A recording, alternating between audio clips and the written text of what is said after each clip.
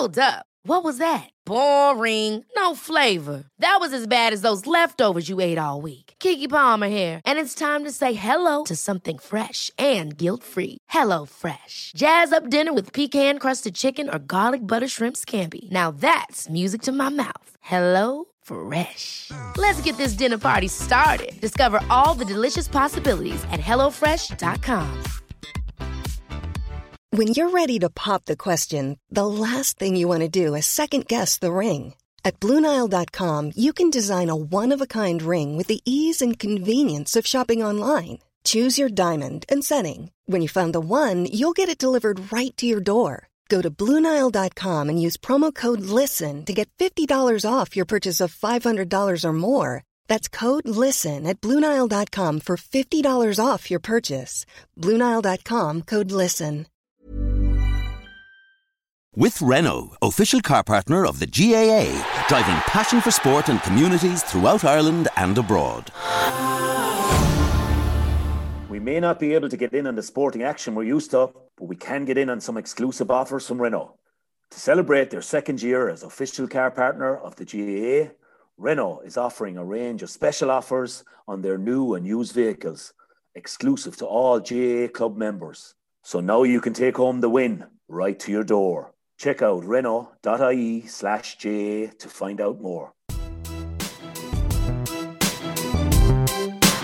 A grain of rice, a grain of rice is going to tip the scale. Just remember that, lad. There's a small bit of a needle there. Now, come on, Mayo, you've got to get Andy Moran into the game. Our mission was to show that we're no longer the whipping boys of Munster. How are y'all, folks out there? Hope you're all well this morning. Looking out the window here in West Clare, it's reminiscent of Páirc Uí Chaoimh yesterday. Incredible weather again today. I don't know what it's like where you are, lads. Delighted. The usual crew, Larry's on base, and we've Mark and TJ and Ken Hogan. Not an easy day if you had to come on, but fair play. No better man. You came on after the All-Ireland last year when it was nice and easy, and you're on with us this morning after a tough defeat, Ken. Yeah, tough defeat, particularly when we sort of knew what was coming from the point of view. I suppose I was thinking about it there last night. A couple of things come to mind. One, we're the longest reigning All-Ireland champions in history, probably. Yeah. A half a year too long. We're still looking throughout the summer there, and even in the last weeks of Shamey lifting the cup and us jogging around Croke Park as champions. Usually that would be all done and dusted last April, because to be their club championship on and people were preparing for that. That was one thing that came to mind. The second thing, obviously, was the whole newness for Tip of having to travel to Cork. No support coming into Cork. Limerick had that little bit of advantage of the Clare game. We didn't really have any tough game coming into the match either. We didn't really play too many challenge matches. I think we played Antrim and Offaly. So I think the lads were saying we'll keep these guys fresh. We'll be ready for the fray. But then with the elements yesterday and what emanated in Cork yesterday with the weather and the wind and the storm, and I think, in hindsight, and hindsight's a great thing, and the GA is nearly 150 years old or whatever it is, nearly that, but I felt that nobody's come up with the right conclusion, and you've taken the toss enough times, Dalo, to know do we play with it or against it. But yesterday, I think, was a day to play with the wind. We needed every advantage. We handed the advantage to Limerick straight away, and they took it with both hands. And, when Limerick get up confidence, and Ger Hegarty, Garrod, man of the match the last day, straight away, he was having a stormer from the very get-go. And we were on the back foot, and we just couldn't. We were just playing catch-up, and we were actually fortunate in a lot of ways to be so close to Limerick. Yeah, maybe. And you know what, Ken, we've talked about this over the last few weeks, and that you have to gamble, especially in management. You have to gamble. Like, did Tip maybe gamble a bit too much, even with the toss now? And that would be a management decision, as we know. Like, I never went up to call a toss and without instruction from Lengain or Gerlochnan to say, or even a club level to say, what if we get the win, will we take it or go against it or whatever?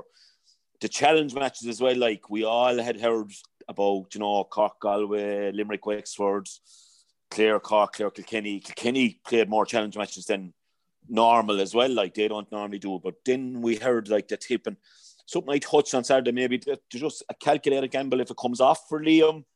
It's a piece of genius. I know he mentioned afterwards as well that Paddy Maher's knee hadn't been right, and he had virtually done kind of 2 weeks training out of 5, and looked off the pace. And I just thought it was a few, even with the pick, I went for tip, like they really thinking, to be honest with you, that the half forward line would be possibly Michael Breen, Bonner, and Dan McCormack in any formation. And Brian would have 3 target men to go to, what I would traditionally say, like, and I would have, like, I wasn't asked for my prediction just doing commentary, but I would have changed my mind if looking at the teams the way they were picked. Yeah, well, Limerick were totally supreme. We have to hand it to them. They were absolutely outstanding in the way they applied themselves. As John Kiley mentioned afterwards, I don't think the lads even noticed the weather. So there you are. And I suppose the biggest thing you mentioned, Dan carried the knock going into the game. Bonner was out of 26 with an injury. I was glad this morning at 8:35 when we got the week's break. It gives Seamus Kennedy a chance to get right. It gives Bubbles, I'm sure if I was Bubbles, I'd be down in the field in Killinall tonight, doing the interval runs, doing the shooting. He had been in poor shape throughout the championship in the club. He had carried hamstrings into it. In actual fact, he looked better. I was surprised, even though he's carrying a bit, he looked a bit better than he did. He didn't look good at all in the club championship. So from that point of view, he's 2 weeks to contribute something to the cause. So from that perspective, I suppose Mikey Breen came in and looked on fire. And you need warriors. And Limerick have an abundance of warriors and an abundance of hurlers. And in fairness, of course, the master stroke from Kinnerk and Kiley to put Kyle Hayes back on half back. Cian Lynch totally comfortable at centre forward. Dara Donovan slotting into his usual role. I think Limerick have a lot of aces in the pack, and they're going to take a lot of stopping. Yeah, there's no doubt about it. And TJ, from your point of view, like, what could go? Yeah, I'm not going to say everything went right, obviously, but and there was obviously the goal, the second tip goal was how it was missed by everybody. I know now they've no cameras, to be fair to them, and they've no VAR, but it was a fairly comprehensive performance.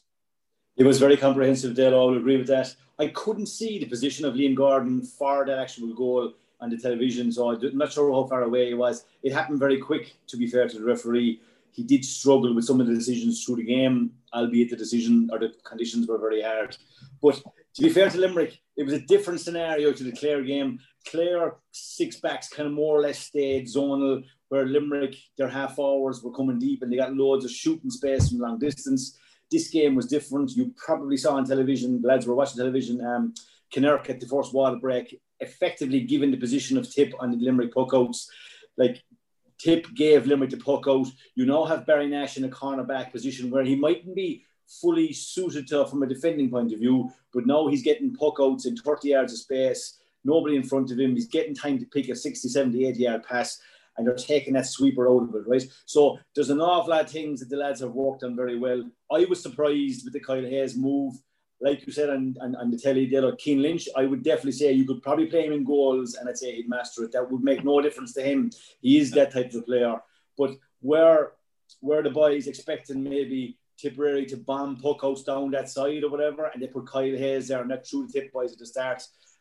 It wasn't. He wasn't massively in the game in terms of plays, TJ, I'd say, in terms of like puck and ball or that. Yeah, no, he wasn't. No, but at the same time, he was effectively nearly a block wall over there, which is kind of a difficult one to kind of say, right, I'll go down there with the puck out to put him down top of Kyle Hayes. It's a difficult one. But like, you got the sense that Tip had a lot of time to prepare for this game. They picked their team to suit Limerick rather than picking the team to suit kind of more or less themselves, right? As our Ireland champions, usually you wouldn't be picking a team to kind of maybe play against the opposition. And I suppose that's what Limerick have done to Tip over the last 2 years. Even though Tip are Ireland champions, it's a strange one. So they're not gone away. It wasn't a brilliant day for them. Maybe the weather didn't suit them. I was surprised with the Tip team when it was picked, but then I thought there might be a freshness angle about it. But overall, I think Sheedy summed it up best last night. Their handling errors, but like, it was, at the end of the conversation, a comprehensive win for Limerick. Yeah, and like, there's no doubt about it, the weather, we have to allow for it, but at the end of the day, like, Ken is after explaining the whole pile, I suppose, when he said that Dan McCormack had a knock, and then I didn't know until I arrived in Cork that Bonner wasn't in the 26, so that explains the whole pile, and Michael Breen, to be fair, had a great impact off the bench, and maybe he mightn't have had the same impact if he did start, so I suppose that does explain. But Mark, again, the stats would say, like, and I've gone through a few of the stats because RT is great with the stats now at the moment. A guy called Johnny Bradley there, he's unreal at him, like, and he keeps it fairly straight as well, like, it wouldn't bamboozle you. But turnovers in the middle area, like, Limerick got 18 turnovers on Tip to 8 for Tip. Like, I mean, 10 more turnovers in that zone. It is very, very hard to take them on in that zone. Yeah, well, like, I think, like, we're all now starting to appreciate how good Limerick are in the tackle and the physicality that they're bringing to it. And, like, to be fair, no, Tip aren't no shrinking violets either, because like we saw the stat last year that the team who fouled the most, I think Tipperary would have been high up in the fouling stakes last year in terms of physicality as well. So, but like, Limerick have this down to a fine art, and their midfield pairing at the moment yesterday were outstanding. But I suppose in the overall context, Anthony, to score 323 in the monsoon that we had yesterday and 216 from play was magnificent. And they also brought just like the Pat Ryan and Shamie Flanagan off the bench to make big contributions during the course of the second half as well. Well, like, let's not forget now, when Tip got the second goal, there was only 6 points in it, and there was about 15 or 16 minutes left. Tip still, I actually felt for Liam Gordon at that moment in time, like, we didn't see it in real time what had actually happened with Noel McGrath, but then when RTE showed back the replay, it was quite obvious that he picked the ball up off the ground. And I just said to myself, Liam Gordon, I hope Tip don't win this game for your sake, and just for his sake only, because it would have been an awful scenario on his first big championship match that a big decision like that would have went against him. Now, I will say there's a failing on his umpires who would have been very close to the action, because the ball was picked up on the 21-yard line, that his umpires didn't see it. And I mentioned it last week in the pod, and I was very strong on the technology side of things for the GAA. The GAA have got to use technology at all times. And if it takes a minute or 2 minutes to sort it out, it has got to be used. Somebody told me today that Hawkeye has gone out of Thurles because of costs. If that's the situation, it's a disaster. Like, the big stadiums like Croke Park, Thurles, and Páirc Uí Chaoimh, and Gaylord, to mention Páirc Uí Chaoimh, you were there. The field was absolutely magnificent, and the way it held up, and the rain that fell, and like, for people that, you know, in Cork, the rain that fell on Sunday was unbelievable. And it didn't just fall at match time; it fell right throughout the day, and there was no sign of water on the pitch and stuff like that. But coming back to the main point, technology. You have to use technology, and Liam Gordon would have been so happy that somebody in his ear would have said to him, listen, Liam, Noel McGrath has picked the ball off the ground. It's a free out for Limerick. And but Mark, and isn't every pundit in the Premier League giving out yards about VAR? Like, do we want to go down that road? No, we don't want to go down. But you see, most of the problems with VAR is the offside rule, that a fella's toe or his nose or his ear or his elbow is offside. And with all due respects, like that, the offside rule in soccer, is impossible to get right. But simple things like the handball in soccer that we've seen, or a fella tripping a fella, you hear no pundit complaining about that.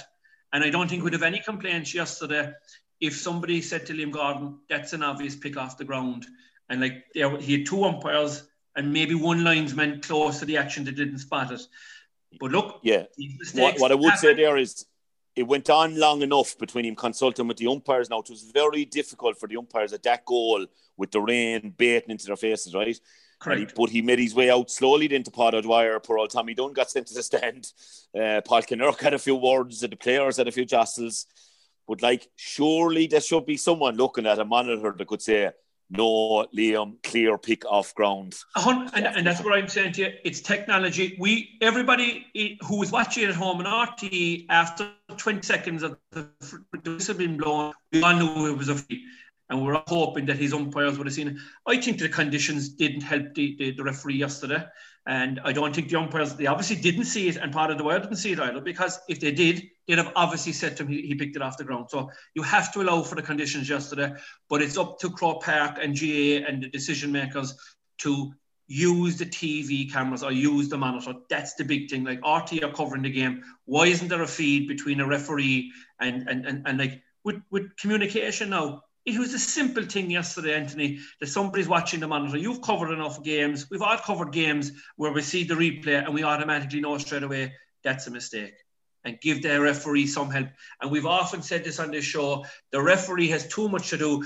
I remember in the first half, after the penalty, or when Gillane scored the penalty, I was watching Liam Gordon coming down, trying to write the score down. I was saying, is he using a pencil or is he using a biro? Because his paper must have been drowned with yesterday.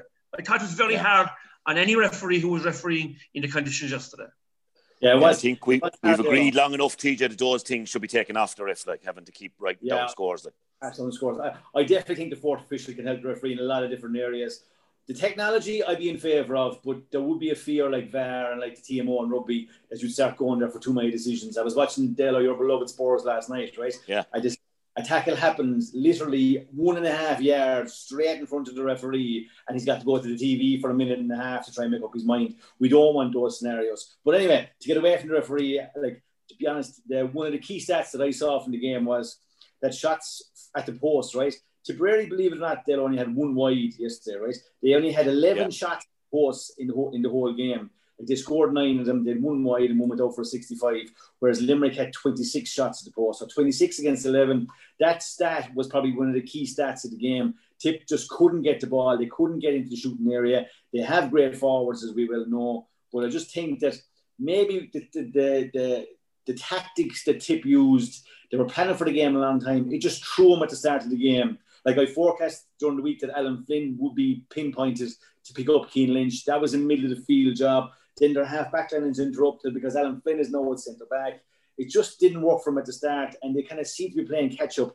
I'd also agree with Ken there. I do think that maybe the position Tip were in, they probably should have forced the play. Like, I think playing with the wind might have asked different questions. At least, like, I'm kind of the philosophy, I prefer to be looking at it than looking for it. Do you know what I'm saying? Like, so we'd always nearly go and try and play with the wind. Yeah, but the one thing that we were definitely certain of going into the match is that any team who played a game was going to be a help to them. And Limerick had that game played a week in advance. That was definitely going to be a help to Limerick. And the fact that the Tip decided to play against the Breeze, it did hand the initiative over to Limerick. And I would say, Gearóid Hegarty, the point that he scored, that he got it about 40, he took it into a position where he was comfortable in knocking the ball over. You'd often see a forward who'd get the ball and hit it on side straight away. But there's a composure about this Limerick team that's way above anything that we've seen so far this year. Yeah, it was in a bit of contrast to the Mark Keogh one after half-time when Tip had started okay, that he should have just taken his point, but he kind of was in the two minds, Ken, and you can't buy what Hegarty has and the time and exposure he's had at that level. But more often than that, Anthony, when players are in really, really good form, they seem like they have always got time in their hands, you know?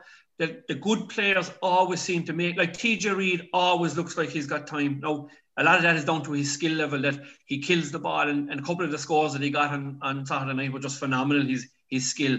But all the good players seem to have a lot of time and composure, and maybe Mark Keogh probably is his first time starting maybe for Tipperary. He was a little bit anxious and he was the first player that was withdrawn. And we all know how that feels when you're under pressure and you're maybe not going as well as you should be going, that you're inclined to snap and do things a bit quicker than normal. But I thought Hegarty is very composed, and at the moment he's the front runner for the whole of the year if Limerick go on and win the All-Ireland.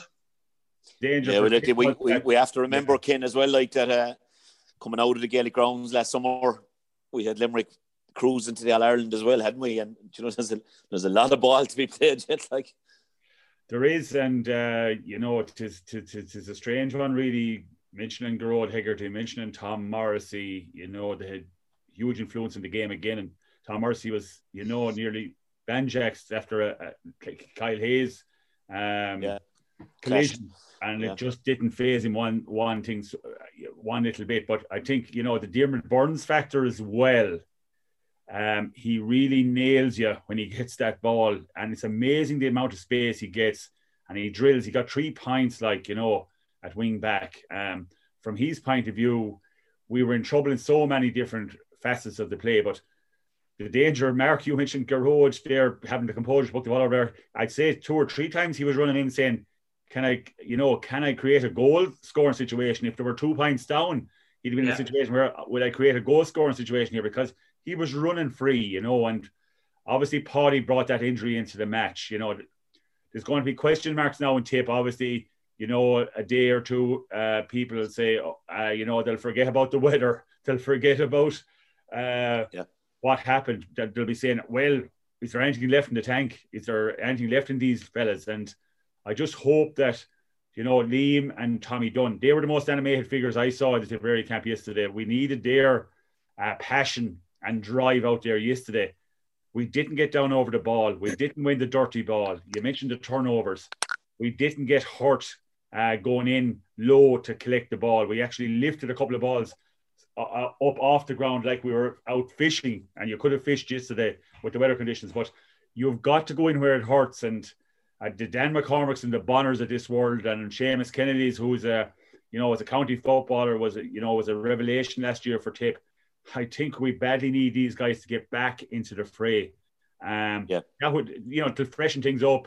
I'm a bit surprised Owen Connolly, he has a 20 and 21 All-Ireland under his belt. I know he's only under 20 still captain, but Owen Connolly has that rawness, but he also has savage ability. I'm a bit surprised as regards fresh blood that maybe he hasn't been introduced into the setup, because he's all the makings of a good one.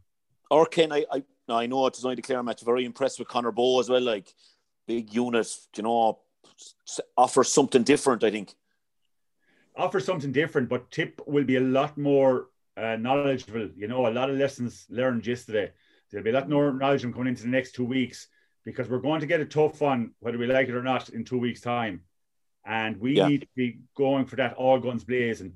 And I'd say even with the preparation going into the game, the way we'll approach the game, the way we'll travel to a neutral venue, the way we'll set up, because, Liam Sheedy's passion for the game, the way he approaches the game, Tommy Dunn, it's all about all in, everyone in, and that belief with each other. I'm sure it was an eerie feeling yesterday going down to Cork.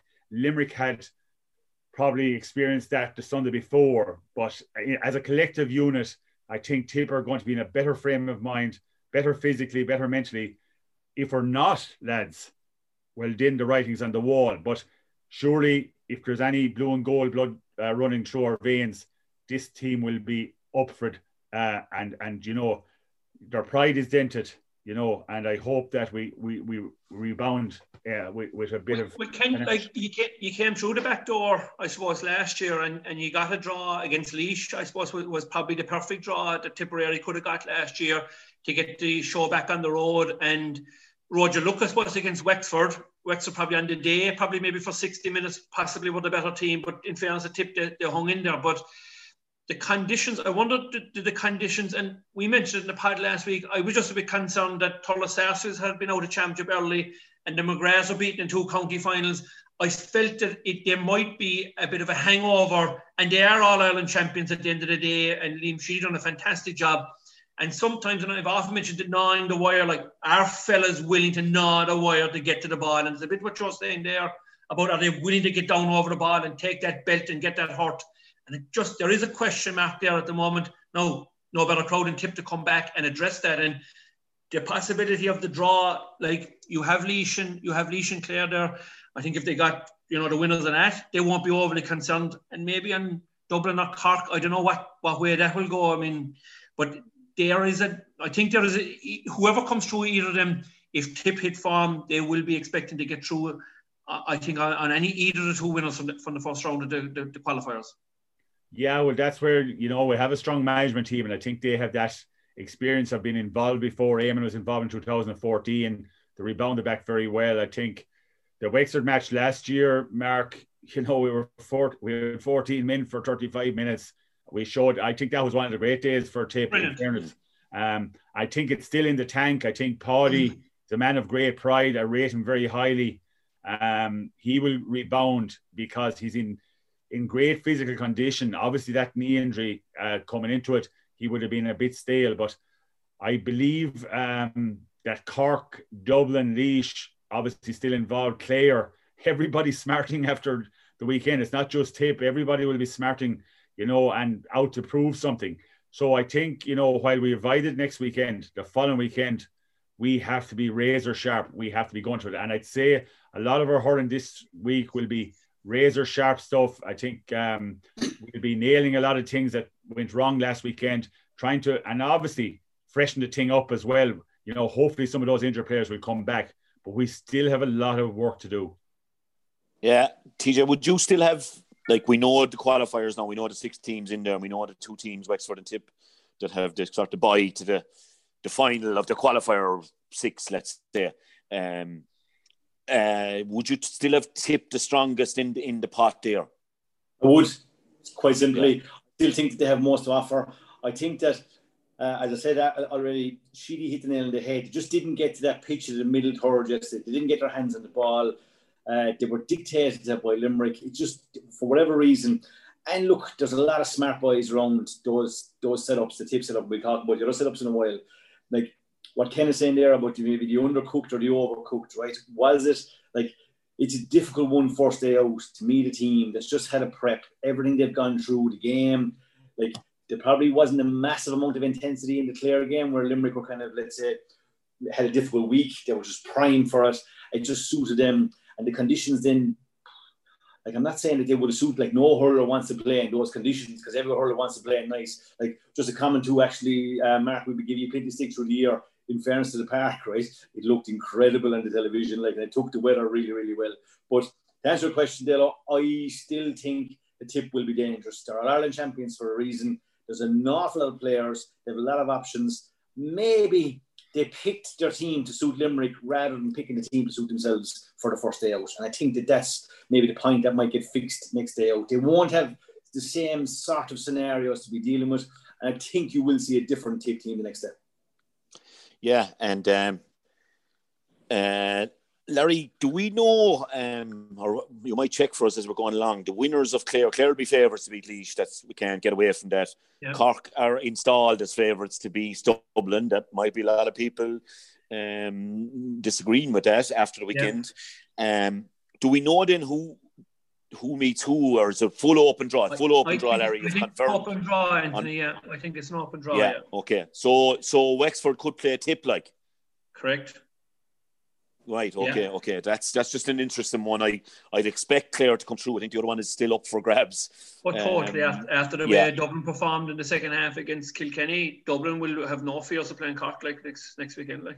Yeah. It was a funny one now. It was at that as well, and it was a weird match, to be honest, but showed a lot. But look, yeah, we leave it there. It was the park lads will never change now from the pitch wise, Mark. It's Crow Park surface now. Do you know?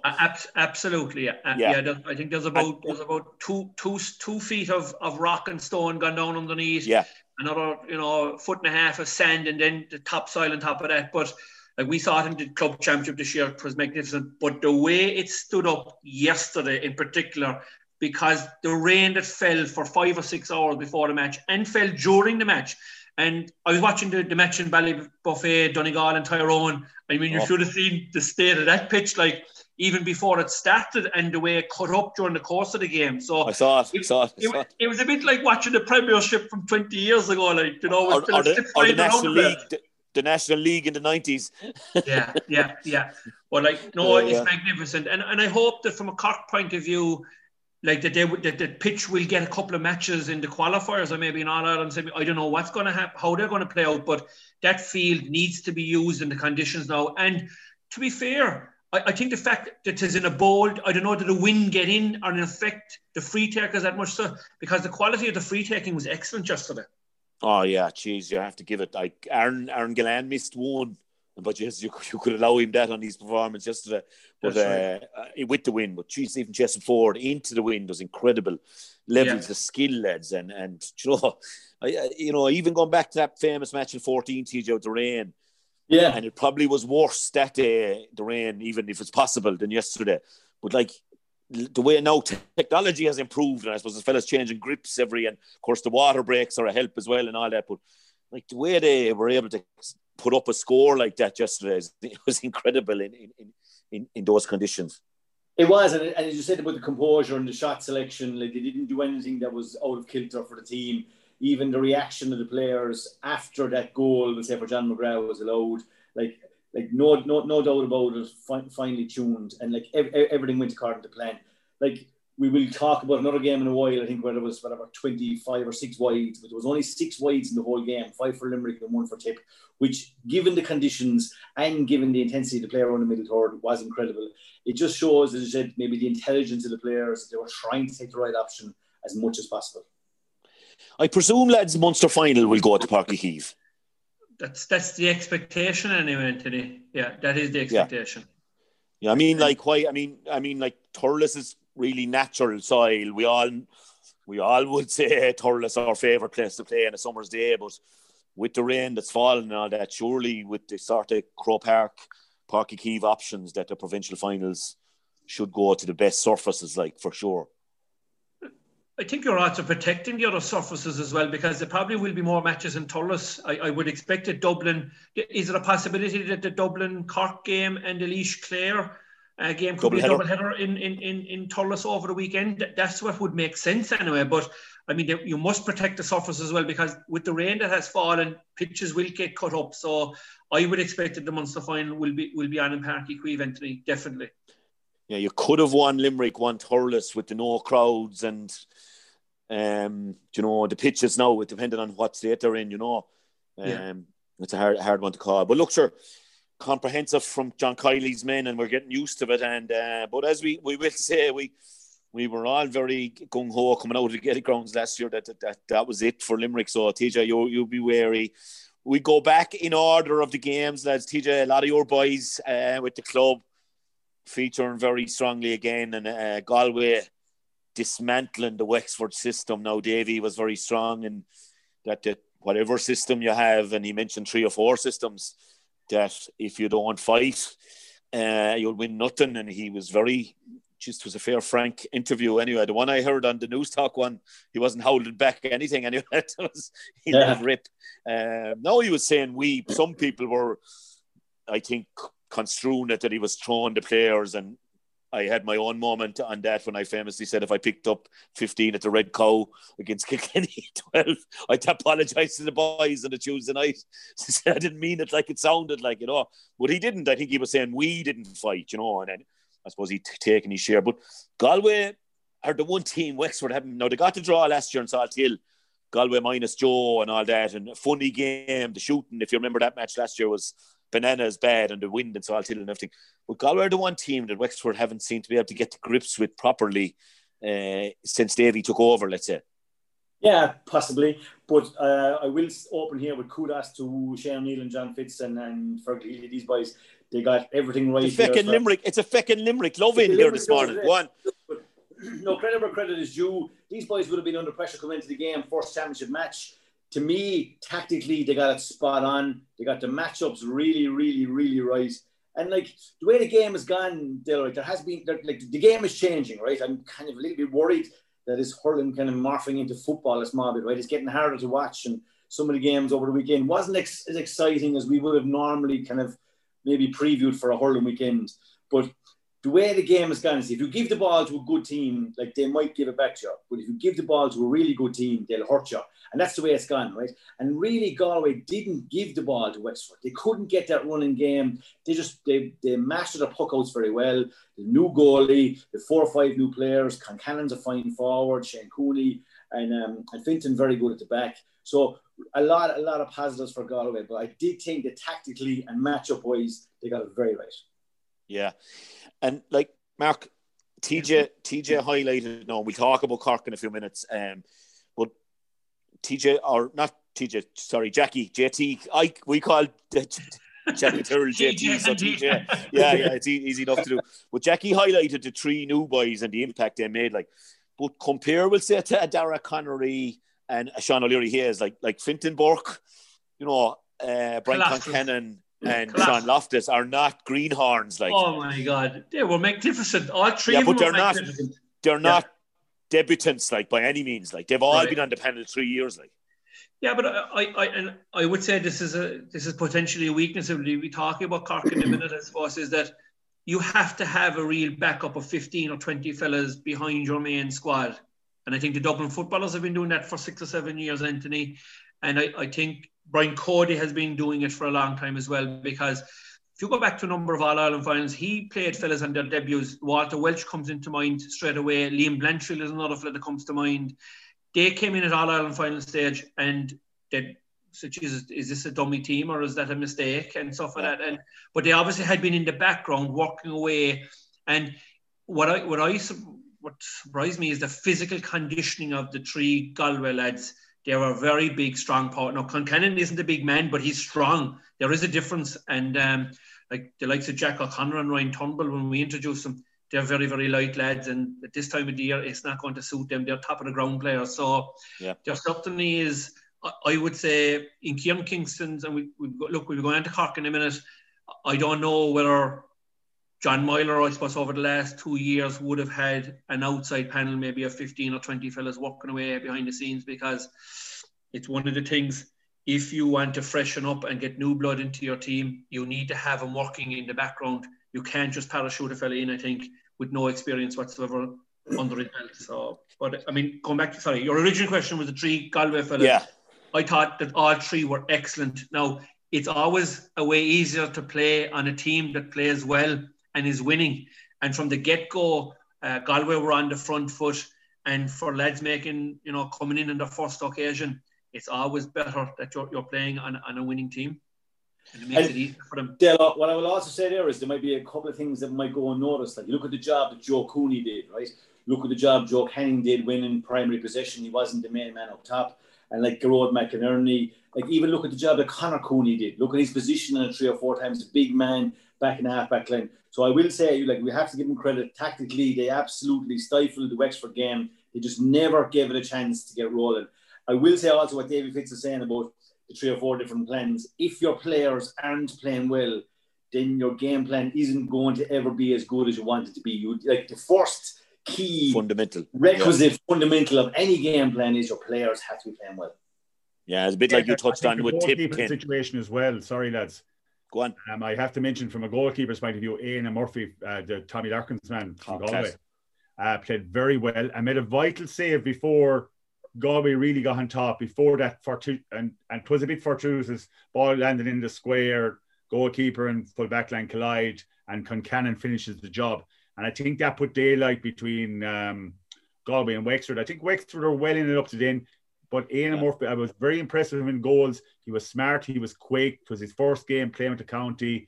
I think it's a huge relief for Shane O'Neill and John Fitz that they have a guy now that is taking over that tough mantle from Colin Callanan. So from that perspective, Galway, we know them for years. They have the flair. They have the hurlers. When they get on top of you, they are going to be very hard to stop.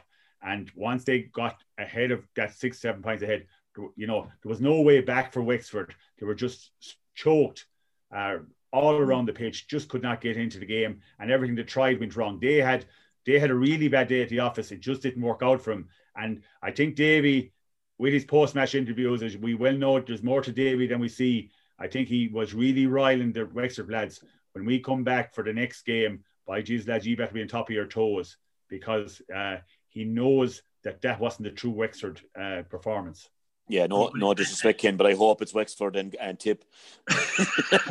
Well, Mark, TJ wasn't. No, TJ, I think predicted him to win Leinster or Galway, and we ran Wexford.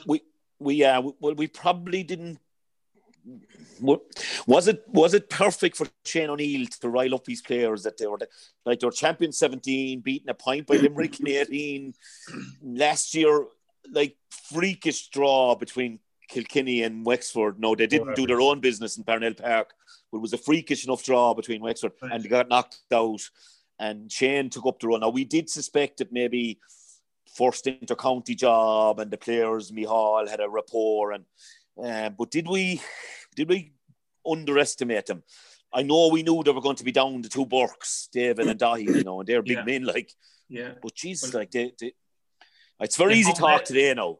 they have found great replacements, to be fair, and I'd say TJ, I give you great credit for the work that you've done with St. Thomas's as well. I mean, Fintan Burke was outstanding over the weekend, and you'd highlighted him during the course of the club championship this year that he had played extremely well. Like, the one thing we've always known about Galway is they have plenty size and plenty physique, and then when you see the likes of Cathal Mannion and Jason Flynn, I mean, they have pace to burn, and they used it in abundance over the weekend. I must say that we thought that the advantage would be with the more experienced managers and stuff like that. But the one thing that the likes of Liam Cahill and Shane O'Neill have brought it, they seem to have brought a real freshness to it. And I saw it firsthand with Cahill in the league match where Cork played Waterford at the start of the year. Really impressed with the tempo that Waterford brought to the game. And I think Shane O'Neill obviously has done something in there's a freshness about them, there's a liveliness about him. But I must say, I was more impressed with Shane O'Neill's demeanour on the sideline over the weekend. He looked as composed, he felt very comfortable. And there were a couple of times, you know, and you look at the sideline, and you'll be always looking for little pointers. The animation on some of the managers over the weekend, Liam Sheedy, Davy, Kieran Kingston and Diarmuid O'Sullivan, you could see the animation on their face coming a mile away. But the one person I thought was stone cold was Shane O'Neill. I thought he was really impressive, I must say. TJ, he's like that anyway, though, isn't he? He's like that anyway, Della, but you know this as well as I do. It's very easy to look composed when things are going your way. Like, you know what I mean? When you're in a hole, it's much more difficult. But I suppose I did see that some of those Galway players, like Concannon, has the makings of a serious forward. He's not as small as you think, Mark. He's tall enough, and like he played the final this year, right? Like, and he's bold as well, and the goalie as well. I just like the way they go about their business. One player we haven't mentioned, right, who was a serious forward, is Conor Whelan. Yeah. He's just as strong as a bull. He's just able for that physicality. It's very difficult. Even, like, you know, he's great centre of gravity because he's able to pick the ball so low a lot of the time, like, right? But it's just very difficult to win a ball off him. He got a couple of great scores, but they have the players. Joe Cooney back. I said big players. Like, where's Dahi Burke going to slip in? Like, they did pick their team again to kind of suit the Wexford style. They got the matchups right, and as I said, look, on the day it worked for them. But sorry, go on, Mark.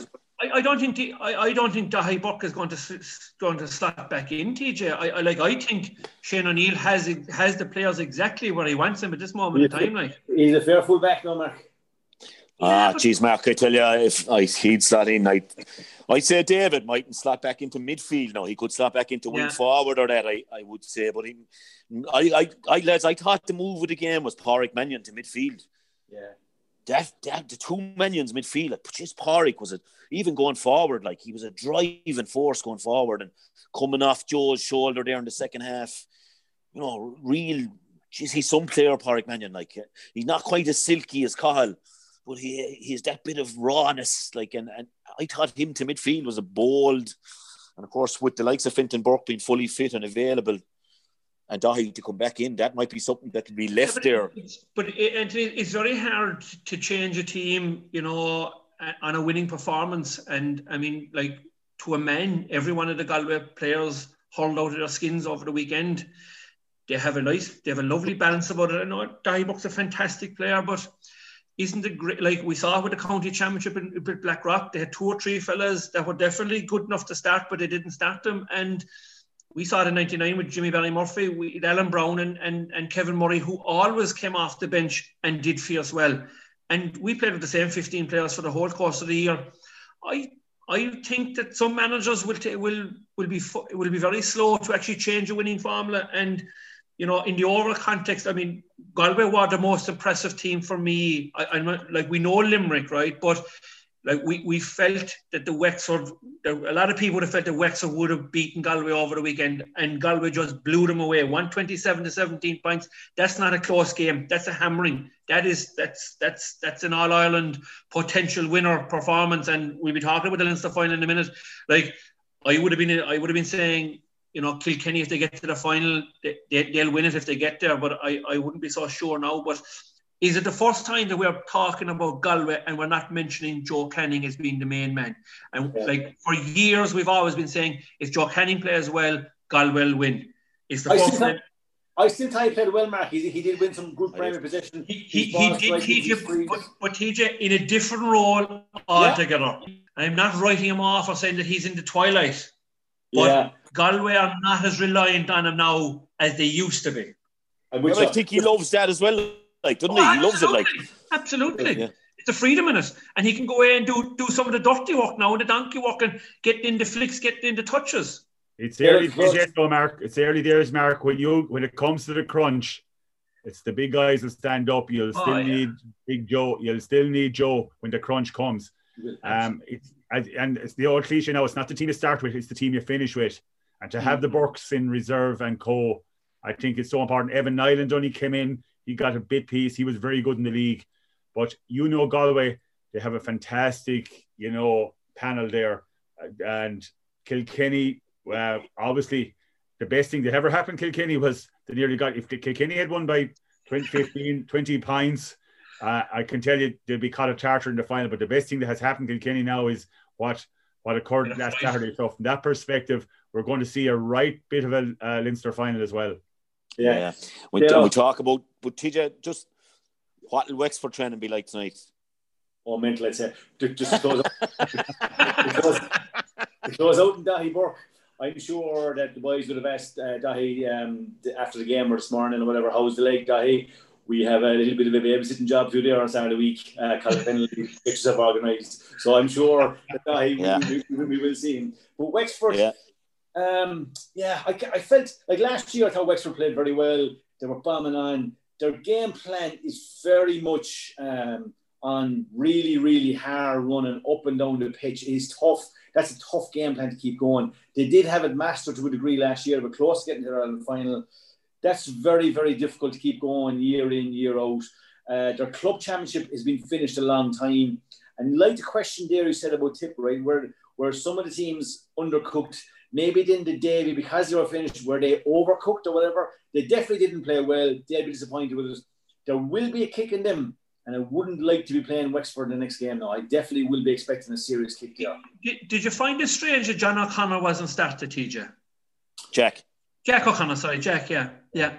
Yeah, look, I always find it strange, and I'm going to make this point, and I know that Cork, I'm not sure whether they're forced or not. Like, I don't understand why somebody names a team on Friday night, right, and plays a different team. I just don't get it. I didn't do it in my time for the reasons of, like, what message are you sending out to the players? It just doesn't make sense to me. But, yeah, there was a couple of decisions in the Wexford as to why they weren't started. I don't know. But, look, when you're not inside the camp and you don't know, a bit like Tipperary, you don't know the injury situation, you don't know the training. So you have to, like, all these boys are intelligent and smart lads, so you have to grant them that they know what they're at. I just thought he had a magnificent season last year. He's a big, rangy forward and very, very good scorer as well. I was a bit surprised that he wasn't starting, and he made an impression when he came on as well. So, just we'll have to wait and see how that pans out over the next day.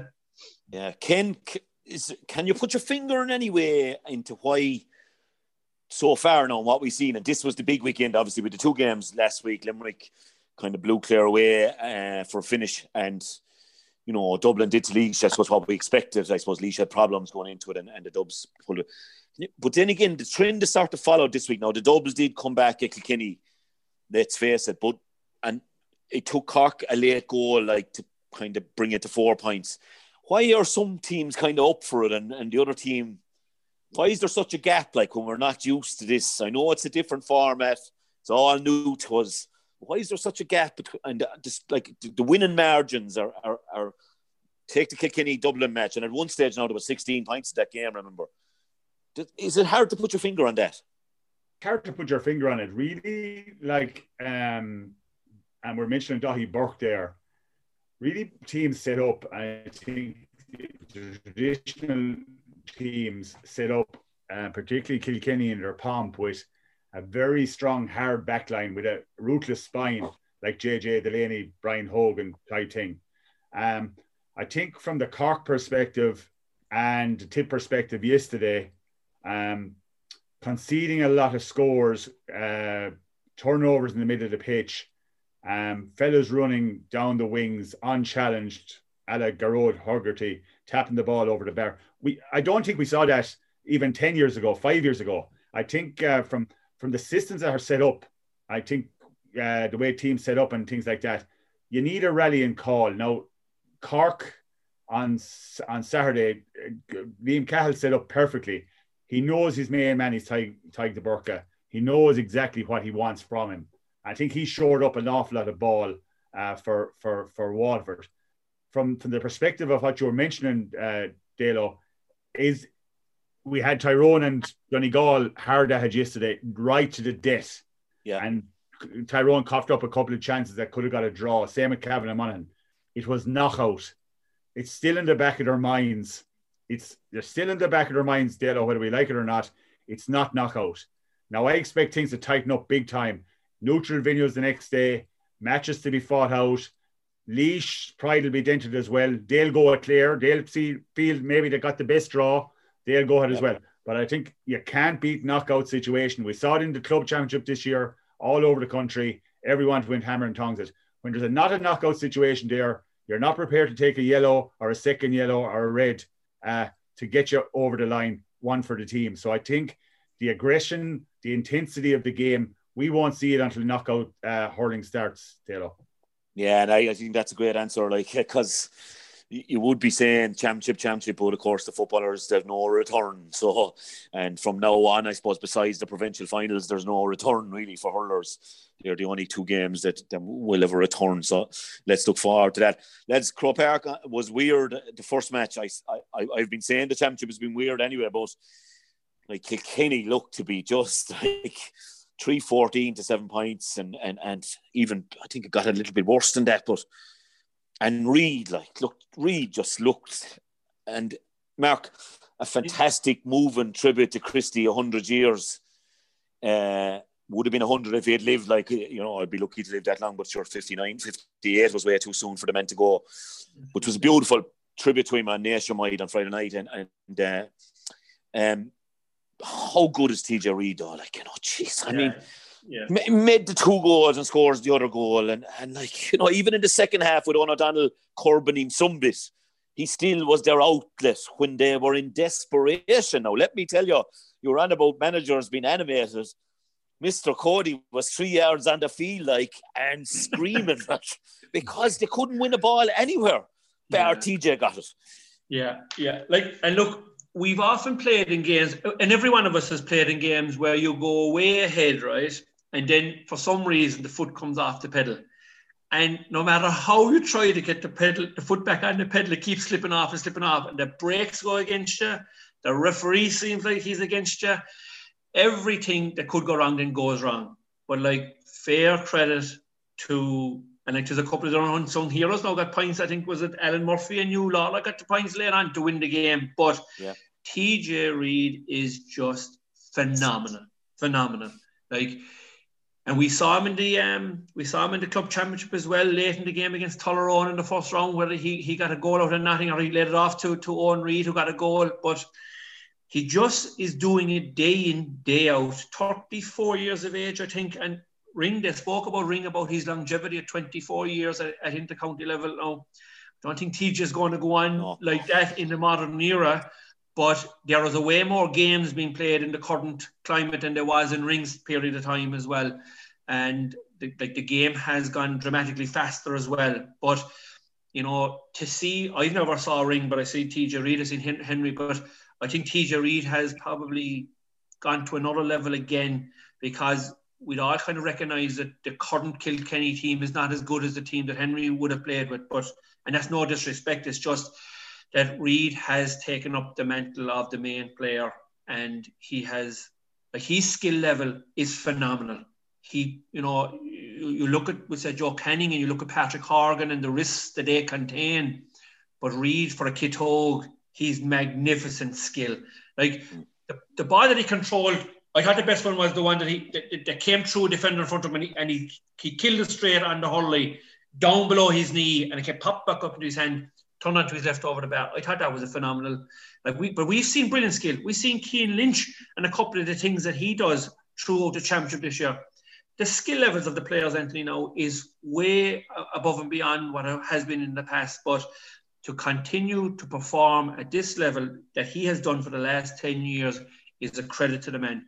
And look, I'm not a technology guy, but I do have Instagram and I do follow him.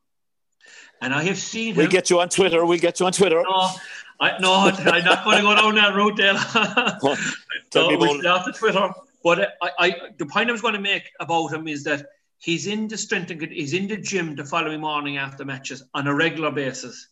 And it is he is lean, but he is so strong. And the only fella, I like, you know, the way fellas are big and strong and muscly, he's not that muscly. He's lean. He's a bit like Robbie Heffernan in the walk. And when you're standing beside Robbie Heffernan, you think there isn't an ounce on him. But my God, is he powerful and strong. And that's what Reid has. He's like an eel. And if you hit him, I think you'll actually come off worse, because I think he's as strong as a bull, but he's great feet and great skill. Yeah, the bravery is incredible as well. And look, he's in the gym the following morning, Mark, but he's only taking money off the housewives coming in doing their workouts. That's his own gym, like. That has to be done too, Della. That has to be done, is right. Ken, I know you're on a bit of a time constraint, so like Mark has mentioned there that it has happened to us all, and geez, I can picture those games where you thought you were cruising and the next thing, even at club level, you know, and the next thing it starts getting away from you. But we just don't associate that with Kilkenny, though. Kilkenny and Dublin in particular, and I have bad memories of those sort of ones where, you know, you might think there's a chink of light and then they'll shut it out again all of a sudden. But I mean, God, like they were lucky for a finish. Like if the board had said 6 minutes instead of 4, I think, with the way Eamon Dillon, every single ball that went up, Eamon Dillon and Ronan Hayes seemed to just hit it up to us, lads. We can beat these fellas. So I know you did say it's good for Kilkenny going into the final, but it's a bit of a worry as well, isn't it? Like the way those two guys could come in and change things. Like you mentioned, Eamon Dillon there, you know, Nate Finbarr, you know, you talk about hangovers from club championship. TJ mentioned about hangovers from club championship, but he's coming in with a double county medal. He won a county hurling medal, and then he scored a winning goal in the football intermediate final for Finbarrs as well, and wasn't supposed to be kicking football by all accounts. But maybe that's why he wasn't started. So that could be a reason for it. But he was on fire. I mean, he was literally on fire. And I mean, the Matty Kenny mentioned very importantly after the match as well. He said, "We aim to go deep into this championship." So that's how Matty's thinking. And Matty's a tough nut. And I'd say at half time, there was sparks going off that concrete wall, wherever they were behind the stand, because Matty would have expected a lot more from Dublin. Now, you take the Kilkenny situation of Colin Finlay getting his, you know, customary goal. TJ, obviously, brilliant goal. You mentioned TJ and Cian Lynch. The big thing, Mark, I think about TJ and Cian Lynch with the great players, we talk about first touch, but it's actually a disaster if they don't get their first touch, because then they pop it into their hands some other way. Conor Whelan, something like that now as well, coming through. They're absolutely brilliant. You see, they can improvise even if they don't get the first touch. But they're all kid hogs, Ken. So much flair. They're all kid hogs, every one of them. Yeah, and TJ's only 32, by the way, Mark. He's only a kid. He's in the peak of his time. You're a bit hard in there. But I just think that Kilkenny, obviously, Paul Murphy didn't start. They started an inexperienced 2 cornerbacks. In fairness to Cody, the one thing he doesn't do, you know, he doesn't rest on his laurels. He makes switches, he makes changes. He has guys waiting in the wings. But I think the Dublin comeback, we have to applaud Dublin. It was a tremendous comeback. They showed savage leadership. Crummy and co, Dara Gray, you know, they all came at it big time. The goals were unfortunate for Dublin in the first half. I felt it was just a bit unfortunate the way, particularly the first goal. And, you know, there's another guy, Billy Ryan, mad for action. But I just think that we have to applaud Dublin. They didn't throw in the towel like maybe some other games over the weekend. They instead had to the very end. Leinster hurling, you know, as you know, you're involved in it yourself. They play off the cuff more than Munster hurling. We spoke about matchups. We speak about man-to-man marking. We speak about sweeper systems.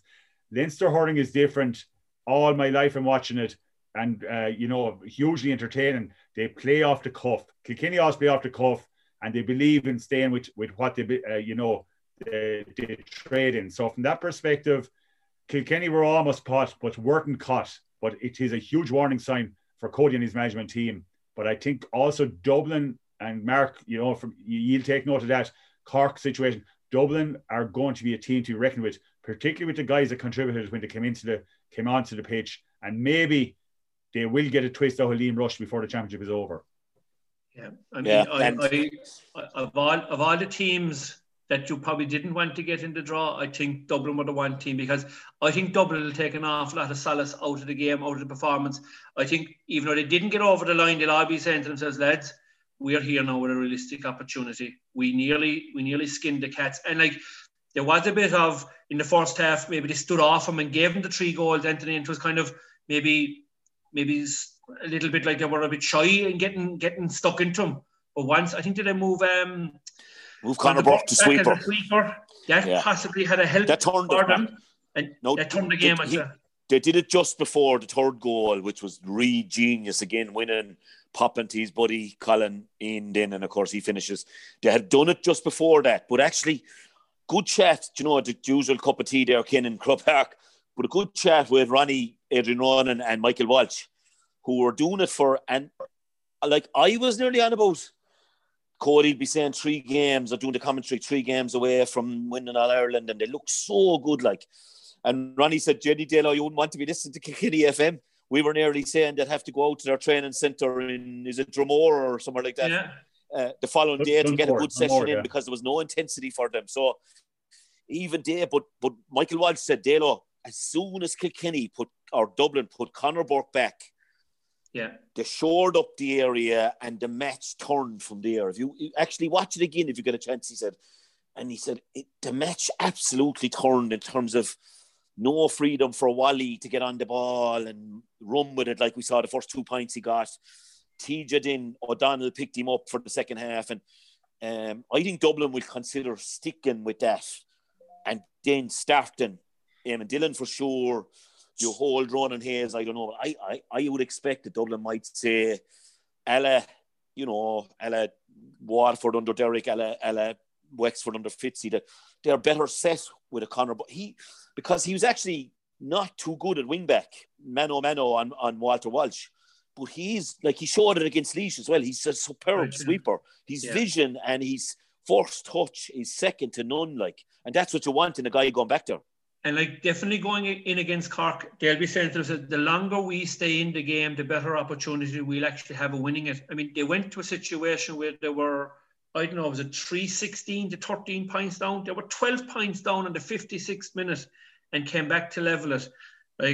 I think the longer they stay in the game, if they go over the sweeper straight away and they deny Cork scores up front, I think the pressure could come on Cork at that stage. And Dublin look, and when we mentioned, Anthony, after the Laois game, that their hurling was excellent, their physicality was excellent, their attitude was excellent, and they now have 3 lads that came off the bench, Dillon, Schutte and Ronan Hayes, and they all made a contribution.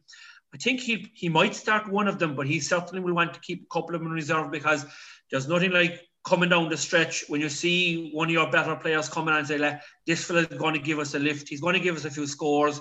And when the game is tight, and the opposition will also look at it and say, "Geez, this fella's coming on. He was excellent the last day." So, I think Dublin are in a good position after the weekend. I thought the goals Kilkenny conceded were soft by Kilkenny standard. Like the first goal, how many times would you get on the inside there? Cody would be furious with that. Hugh Lawler, you can't let a player inside there and get a goal. And look, Owen Murphy's been a fantastic keeper, probably one of the best in the country for a long time. Tom Ryan told Joe Quaid back in the 90s, there's no point in blocking him if we're going to be tipping him out to the forwards on the way in. You know what I'm saying? So again, I think that he'll be disappointed with his touch there on Donald Burke's shot. But again, those goals. But you commented on the telly as well, to go back to TJ Reid just for one more second, right? I thought that his moment of genius was his flick for Alan Murphy's point. That was just incredible. Of all the things he did during the game, right? If you just slow that down, right? He holds the man off with one hand. He shows his strength, right? He knows exactly what he's doing. He flicks the ball, one hand, straight into the path of Alan Murphy. What a piece of skill if you haven't seen it. He had to tilt the hurley, TJ, to get it into Murphy's path. He would have had to side the side of the boss on the ball to get it right down. If he just tapped it, it would have gone outside Murphy. But he tilted the hurley. It was incredible. It was perfect. Right? Was. Yeah. Look, it was a weird one to assess. I think the jury's still out maybe on both after it.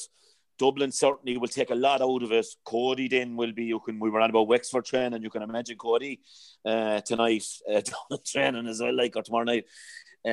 Quickly, while we have you, Ken, I know we're dragging the arse out of your time now. We had you for an hour and we've gone over. Have Waterford landed on one of the best managers in hurling?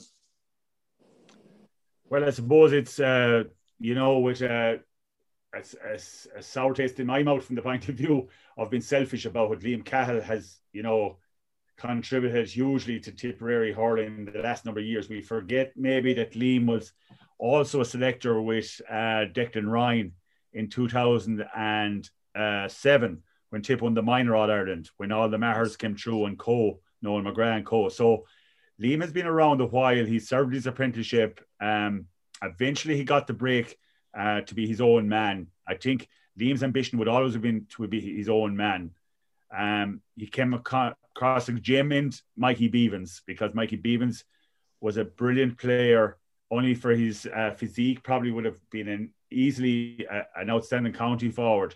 But what a brain box Mikey Beavens is. To meet Mikey Beavens, on the street, lads, he's bouncing on the street in front of you. He's talking hurling. He dissects the game so well. And I think they're an amazing partnership. Something like Clough and Taylor in their pomp, because they know exactly what they're about. Liam brings the passion and the drive, but Mikey brings the exuberance. But also, Alla Kinnerk is a thinking, Eamon O'Shea is a thinking man's game, knows exactly what they're about. I never doubted for one moment once Liam left the Tipperary 20 setup that he was going to be a success with Waterford. He has a passion for the game. He has a drive for the game. But he's one thing, lads, that I suppose you need at this level. He is that ruthless streak. And you, by God, you respect Liam, or it's at your peril. And from that perspective, I think I'm not surprised about the victory last weekend. I felt Waterford, Cork were there for the take, and Waterford had the situation well weighed up. But the one thing about it is he doesn't suffer fools gladly. You either step out to the mark, you produce the goods, and from his perspective, it's a big blow really to Tipperary hurling, in a sense that he had so much success with Tape, but he has to serve his apprentice somewhere else. I just hope he gets that opportunity, because once he's in with Waterford now, it's all in. There's no hiding now with Liam. Liam's there for. So from that perspective, I think you can see it in Waterford. They're hugely respected. The players respect him in a big sense. There's that sense in Waterford, obviously, that they need to prove a lot of people wrong. They need to prove the skeptics wrong. So from that perspective, I think Liam also has the fillip of a good Waterford team hungry for success. Yeah, no, in fairness, and a couple of high profile omissions from the panel at the start of the year. Then Philip Mahoney decided he wouldn't play. No big deal out of Liam. No, hysterics, and then losing his captain, his free taker, and then losing Dara Fives during the week, and just omitted. And I think we heard more about what Cork were missing. I absolutely think this fella, having come across him on the sideline with Limerick and Tip, he's cold, he's tough, you summed him up very well there, Ken, I think. Yeah, there's that famous one with the Miners when they were beaten. They came back through the round robin to win the All-Ireland, but there was the famous one where they played a challenge game after being beaten in the minor championship, and they tugged out in club colours, and the lads were sort of looking for the Tipperary jerseys, and he says, lads, you won't get the Tipperary jersey again until you earn it. And that was in a challenge game, so that sums up the coldness of Liam, but also he'd be ultimately very fair. He would know exactly what he's about, and he's thriving in that leadership role. Yeah, he married into the Gainers as well then, so he couldn't. he get at every angle advice-wise. Chiseled in ash, yeah, definitely. But Ken, I suppose from a selfish point of view, Ken, isn't it brilliant from a succession planning point of view in Tipperary that he actually is cutting his teeth in an inter-county team, because at some stage Liam Sheedy is going to depart the stage, and maybe yourself, or I don't know, maybe Nicky, but Liam Cahill will certainly be probably one of the favourite men to probably step into the shoes of Liam Sheedy when he steps off. I think it's a big bonus for Tipperary long term. Oh, without a doubt, and Liam's a very proud Tipperary man, and has been involved in Tipperary hurling all his life. So from that perspective, I think that's a no-brainer. I think Liam would be the front runner. But I think there's a lot of time in Liam Sheedy yet. Liam Sheedy is a young man, and he's a young management team with him. And I think a lot of things will be disproved yet before the year is out. But definitely, I suppose, from a selfish point of view, we'd like to have kept him with the 20s. But from maybe looking in, from you, Mark, looking in, it's a bigger step for Liam, and it's serving a great apprenticeship.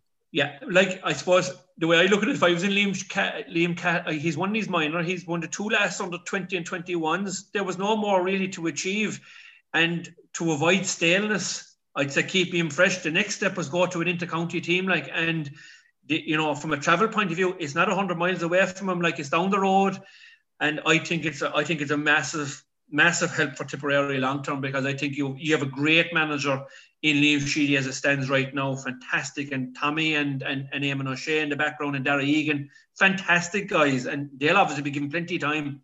But the way he's able to cut his team with very, very good players in Waterford, and Waterford are rebuilding again, I suppose, after the Derrick years and stuff like that, I think it's a massive bit of work for Tipperary. Yeah, and the big Philip was to bring Mikey Beavens with him, because Mikey would have a young family as well, living in Borrisoleigh. That's a fair old trek down to Waterford. So I think that was the ace in the pack for him to get him on board and to pick a good management team, to have a good management team down there. But it will be a hugely interesting championship. And I think it's all the better to have Waterford involved as well, because they have that bit of flair, that bit of substance. And I think they have a big point to prove as well, considering what has happened in the last few years. Yeah, TJ, on the prediction front, I fairly got things wrong anyway this week, but we both went for Cork as opposed to the Waterford man, which you could probably understand, and the Cork man. And Ken, good luck. Thanks a million for your time, Ken. Mighty man, fair play, fair and up for it as always. Thanks a million for joining us. Cheers, Ken. But TJ, we both felt that Cork would come through on this one. They were fairly blown out of it, weren't they? They were. I'm a little bit stumped here, and we'll kick the Landers on a while, and he give us the inside track and the Cork setup. So I'm sure he won't be pulling any punches. I just don't know. For me, is that as good as they are? I'm not so sure. I think they have a lot of very good players. I think they have a lovely forward line that should be delivering more. I think that they're playing very much individually. Like, they got 44 shots at the posts in the game, right, which tells you there's a lot of quality there. But they lacked energy and drive. They lacked a spirit and a hunger and a passion. And if you remember early on, we had David Russell on the pod, and he was kind of saying, well, sure, how is it possible for this Cork team who haven't won All-Ireland so long to not be hungry? And, it was a lovely prize at stake again to be in a Munster final, and we didn't see it. And I just don't know. I was watching the game, and you're kind of saying, are they in between plans? Are they in between stuff that they don't, like, sometimes they go along? Are they all over the place? Like, Tiger Burka had a fantastic game, and we all know he's a fantastic hurler, and he played the old deep line centre-back role. It wasn't a sweeper role. But Jesus, at some stage, if you were involved with a club team, right, Della, and you're kind of saying the 6 box, right? He's sitting in the 6 box. Will you just have a look up, right? If your club team kept putting the ball down top of that, I think you'd be fairly furious. And, like, for me, Cork have a lot of intelligent people in this setup. To be fair to them, guys around hurling around teams a long time, and I'm confused. I don't know what the internal view is. Like, I think Mark said that, like, before, is there a little bit of a staleness about this team? It probably looks like that now from the outside. And I'm asking myself the question, if you were in Cork, where do you go from here? Is there wholesale changes coming now? Do you stick with the tried and trusted? Is it too late? And I just don't know. There's just loads of questions. Yeah. I have to say, Mark, a bit like Tip now, when I saw the team, I know last Monday now I went for Cork, but when I saw the team, it just wasn't as... And I know they were dealt a few blows, with injuries and that. And I even think Aidan Walsh got hurt in the warm-up, I think. Yeah. And obviously the Colm Spillane thing as well disrupted the full back line. We thought he was back, and we didn't know there was confusion about that injury, and there still is, I think, and maybe clarified now that it was dislocated. But when I did see the team, I didn't, and I only was able to watch the match Saturday night, and I knew the result, which is always a funny one, isn't it? Like, exactly. Yeah, you can be very analytical, but you've no element of surprise, or what's going to happen. I definitely would prefer to turn off the phone if you're going watching the match after. Turn off the phone, because somebody's going to text you, Jesus, did you see the game? Wasn't the boys great? Or wasn't it a disaster? So it's always a killer that way. But do you know what? This result didn't happen this week. This result happened 8 or 9 months ago, in my opinion. And what I mean by that is that I went down to Welsh Park this year, delighted in one hand that Kieran Kingston was back in the fold because he'd done a very good job. He's very experienced. He's been there in 12, 13, 14. Stepped aside in 15, came back in 16 and 17 as the manager, had a poor first year, an excellent 17, and then stepped away for a couple of years again. And I said, the players were anxious to get him back. And I'd say he felt himself, I can get something out of these players. And went down to Welsh Park, first league match of the year, and I said, geez, this is great now. I said, Kieran is back and he'll do a great job with these players and he knows the systems well. Looked at the two teams then, I looked at the Waterford team, said, right, okay, no Austin Gleeson, Kevin Moore, Pádraig Manny, Philip Manny, Jamie Byrne, none of them playing. And I looked at the Cork team and said, Jesus, they've 13 or 14 of the first 15.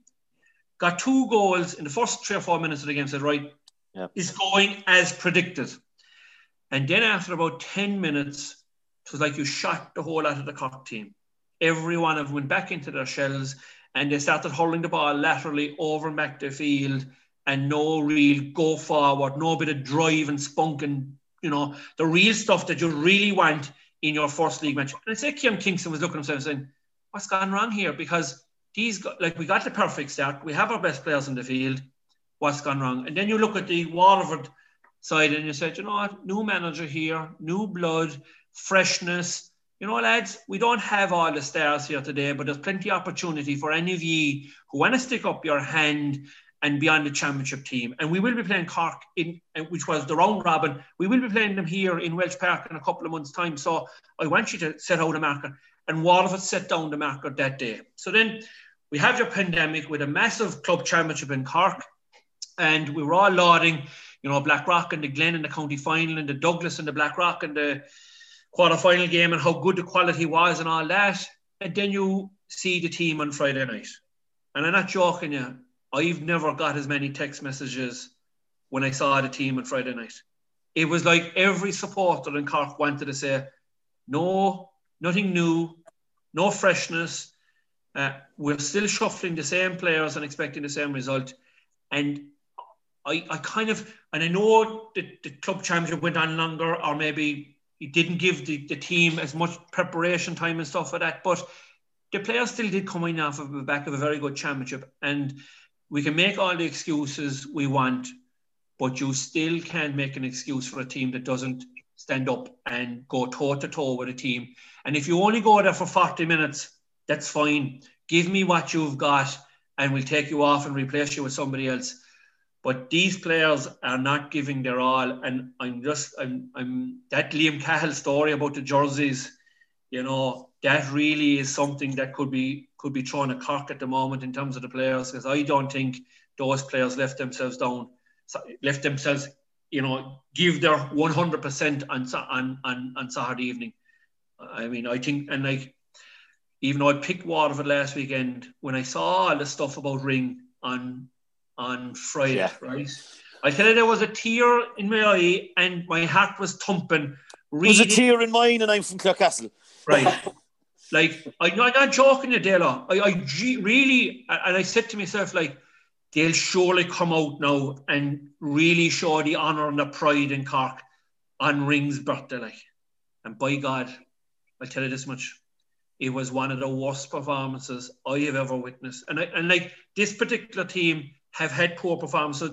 The word is consistency, is what I've always been saying is, if you're not good enough, fine, but just give me the consistency and give me the heart and the determination and the balls to go and take on a team head to head. But to start Dara Connery and then play him in a reduced role and Caleb Lyons and come along to score 1-2 from play from wing back, talk about really getting it, I won't say getting it wrong, but really, I said he'd be looking back and say, geez, why do we leave him on his own? And now, if you had VAR, you'd probably be looking at the goal decision that he did definitely carry the ball 7 or 8 steps and it would have been disallowed. But there was 3 defenders didn't get a finger on him. Now, they're talking about Garrod Haggerty getting in for the penalty. At least he had fellas hanging off of him and he probably deserved the penalty. But Matt, really disappointed Dale on the overall. Yeah, Mark, the only thing I will say about these players, right, like these are good hurlers. They're good players. They're good forwards, right? Like Shane Kingston was playing very well, right? To me, there's a little bit of a system breakdown here. You can't have Shane Kingston playing a centre forward on top of his game, right? And he's coming off the centre back, right, looking for that lovely ball. And then you've got fellas, and we saw some of the clips of the Cork defence and the ball they were hitting. To me, I think there's a small fix needed. And I said, I do think the intelligence is around the setup to fix it. They're in between systems. They don't have a game plan that suits Cork, right? To me at the moment. I think if they fix that, I think the scoring power is there. Look, I don't know. I'm confused. I did tip them. I did think that Cork were an outside tip for the All-Ireland. I thought they had the scoring power there. And you know what I mean? They've kind of made a bit of a fool of me there. Like to see Alan Cadigan, Seamus Harnedy, Conor Lahan, and I actually know some of these guys. I've met them out. They're genuine good guys. They're top-class fellas. Top-class fellas. And they are good hurlers. I've watched them and I've seen them close to winning All-Ireland a couple of years ago. I think if you look at basically what way they're trying to play here, right? I think it's breaking down. I think if they could fix that, now they have a very, very short window. And I don't know if it's fixable, and I don't know like what the future holds, etc. Like even this week, Delo, if you're a manager of Cork, right, are you tried and trusted, or are you saying no, I have to change here? Short turnaround. Mark, can I just ask you one thing, right? Just from a real Cork man's point of view, and we feel your passion there with what you said. Is there a danger that there's a bit of a double whammy here, right? In that this. You know the older players I'm talking about. No, they're not old, like. No, and Hoggy's still doing it, like, in fairness to him, right? But is there a danger that team sort of peaked in 2018 with the Limerick game and the massive Nicky Quaid moment, and maybe that might have been their time, and, you know, and there's that, right? And then the other side of it then, that these 20s and 21s and minors have failed to collect the Celtic crosses when they were the best team in the country in lots of people's minds. Is it a double whammy effect, do you think? Well, like most of the Waterford guys now that are brought in, remember, a lot of them anyway, have minor under 21 medals. You know, the Aussies and the Tigers and all these guys. They have won All-Irelands, like, whereas a lot of these guys just don't have that medal. Well, the first under 21 with the Mark Coleman, Shane Kingston, Dara Fitzgibbon, that was a real killer now. Because we turned to play with a monsoon in the second half and we were 2 points up and Tip beat us. That was a real killer. And that, like, we shouldn't have been lacking in hunger and desire to win that under 21 because we hadn't won one for 2 decades. So, like, the lads, I think, struggled to get over the line. We were beaten in the minor final a couple of years ago again. We were beaten in the under 20 last year. Well beaten by Tipperary.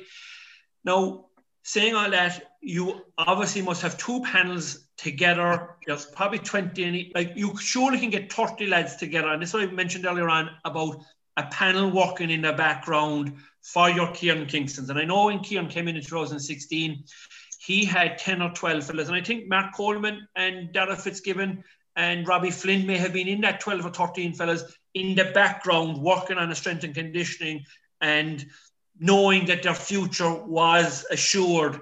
And like, we've shown a pathway with development squads from 14 to minor. I think we have lost those 220 panels. Somebody needed to take over those lads and give them the pathway that, look, within 2 or 3 years, you're going to be involved in senior because you have proved that you've been good enough to get to this point, and we need to continue that on your pathway of development. So that is one issue.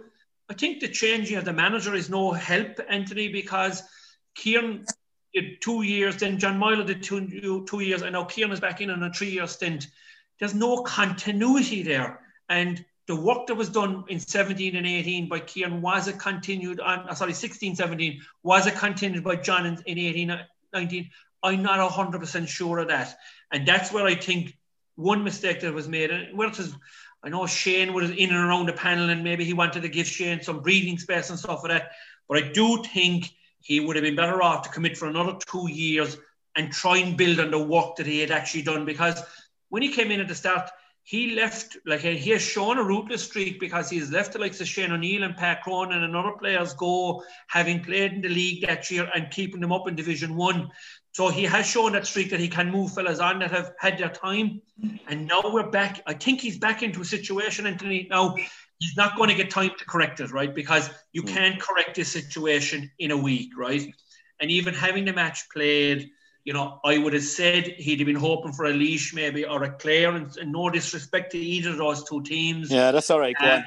He would have been hoping for maybe one of those two teams in the next round. Now I think if you heard that draw this morning, there's a bit of a pit in the stomach now saying, Jesus, we're after getting a tough draw here now, because Dublin will be physical, and Dublin will definitely think they can have the measure of Cork in this situation. We're wounded. We want to see a response. And to be fair to Cork, they have turned over Limerick. TJ went down to the Gaelic Park. Was that last year or the year before? Last year. And turned them over. Cork have that ability to be able to do it. But remember this, we plucked Mark Ellis out of the stands, who wasn't even on the panel the week previous, and he played centre back against Limerick that day. I don't think they'll be able to pull a rabbit out of the hat this week, Dale. Mark, they're better off with the game they've got. I think it's a good draw for Cork, to be honest. It's going to be in or out of the championship here now. They've got to go and beat Dublin here and try and build on it and move on, or else they're out, and then they go and try and fix it then long term. Yeah. I think it's a good draw. I think it's a good draw for them. Yeah, Brian Lohan. There might be more pressure on Brian Lohan in one way, that everyone will say you're going to win. He'd be expected to win. Lohan would be expected to win. There's no doubt about that. Well, Mark, you see, Robbie O'Flynn is available again. I mean, that suspension rule, I think, is a bit silly anyway that he missed it, but he'd probably come in. Is there a chance that Owen Cadigan, you think, would come in? I think Owen Cadigan is going to be back training this week, but I think Colm Spillane might have a better chance, because Colm has played a number of challenge matches. Having them available is the first thing. I'd be surprised if Declan Dalton doesn't start against Dublin now. And I was surprised, and I would have been a big support. I think of all the players who've played well in the club championship over the last 3 years as Dalton. I think the weather, the physicality, all that kind of stuff. There's a question mark about his pace, but I think the pace is overrated in some respects. He brings an abrasiveness to that team that I think will help Patrick Horgan in some respects. And I think that was missing on Sunday. But Darragh Fitzgibbon is a massive loss. He won't be back into the fold. Yeah, Colm Spillane, I think, is closer to returning, Anthony, more than Cadigan. But you might need a Cadigan and go for it. And you probably expect O'Flynn to get his place, would you? I do, but I do. He was good for Sarah, or he was good for. He was good for Aaron Zone. He showed plenty of flashes, and he was very good against Tipperary in the league at the start of the year. But it wouldn't be a foregone conclusion. I think the Cork management have a lot of head scratching to do. They have a lot of big decisions to make, and the question is the decision for this game against Dublin, or is it actually for the future? Because the lads are in for the next 3 years. I think they'll be looking at it for the future, to be honest, and I think they will make changes. And I go back to what I saw Friday night when everybody saw the team. They said, "Oh no, more the same." Was it a surprise? Was nobody from Blackrock in 26, man?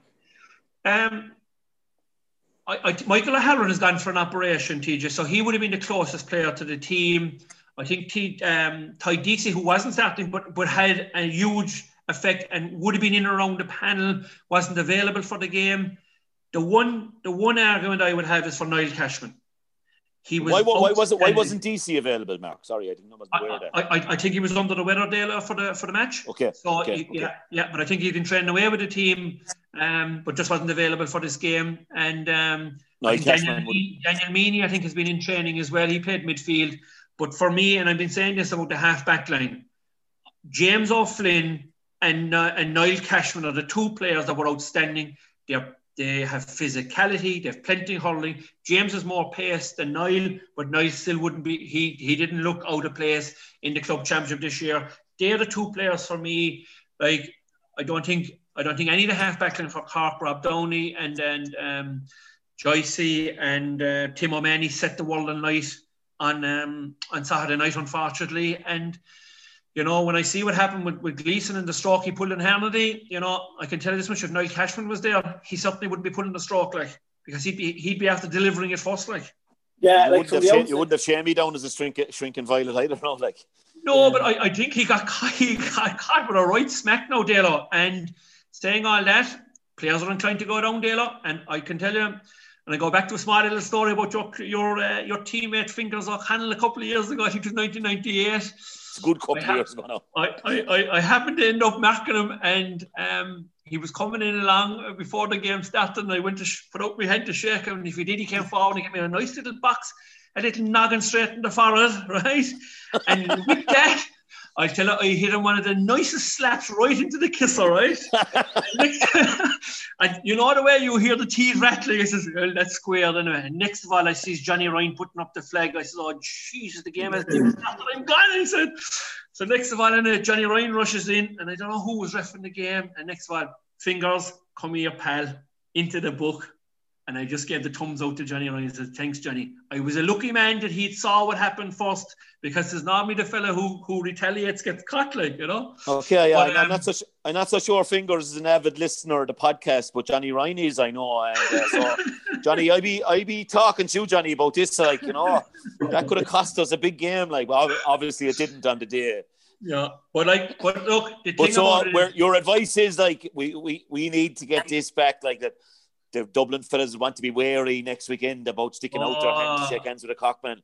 Well, look, it's as simple as this now. The pressure is on Cork now, and lads, you either come out fighting now and on a ring. It's only a week after his birthday, but like the blood and bandage is a reason. We have a reason for that. Like, we're a very proud county, and Kieran Kingston, Jock Cunningham, and Diarmuid O'Sullivan, they need to really get this team lifting off the ground. And they only have 6 days to do it. The county will be 100% behind them. But I can tell you this much.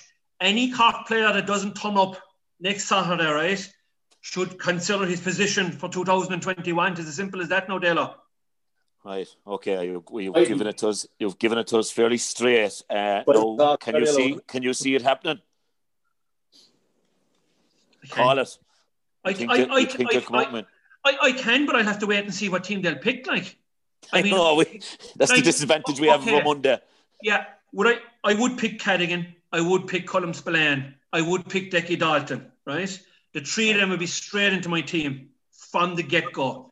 And, you know, I'd be then talking to Hernady, and I'd be saying to him, listen, Shammy, and I stop messing around with him playing full forward and hoping the ball goes into him. Play him centre forward in his best position, right?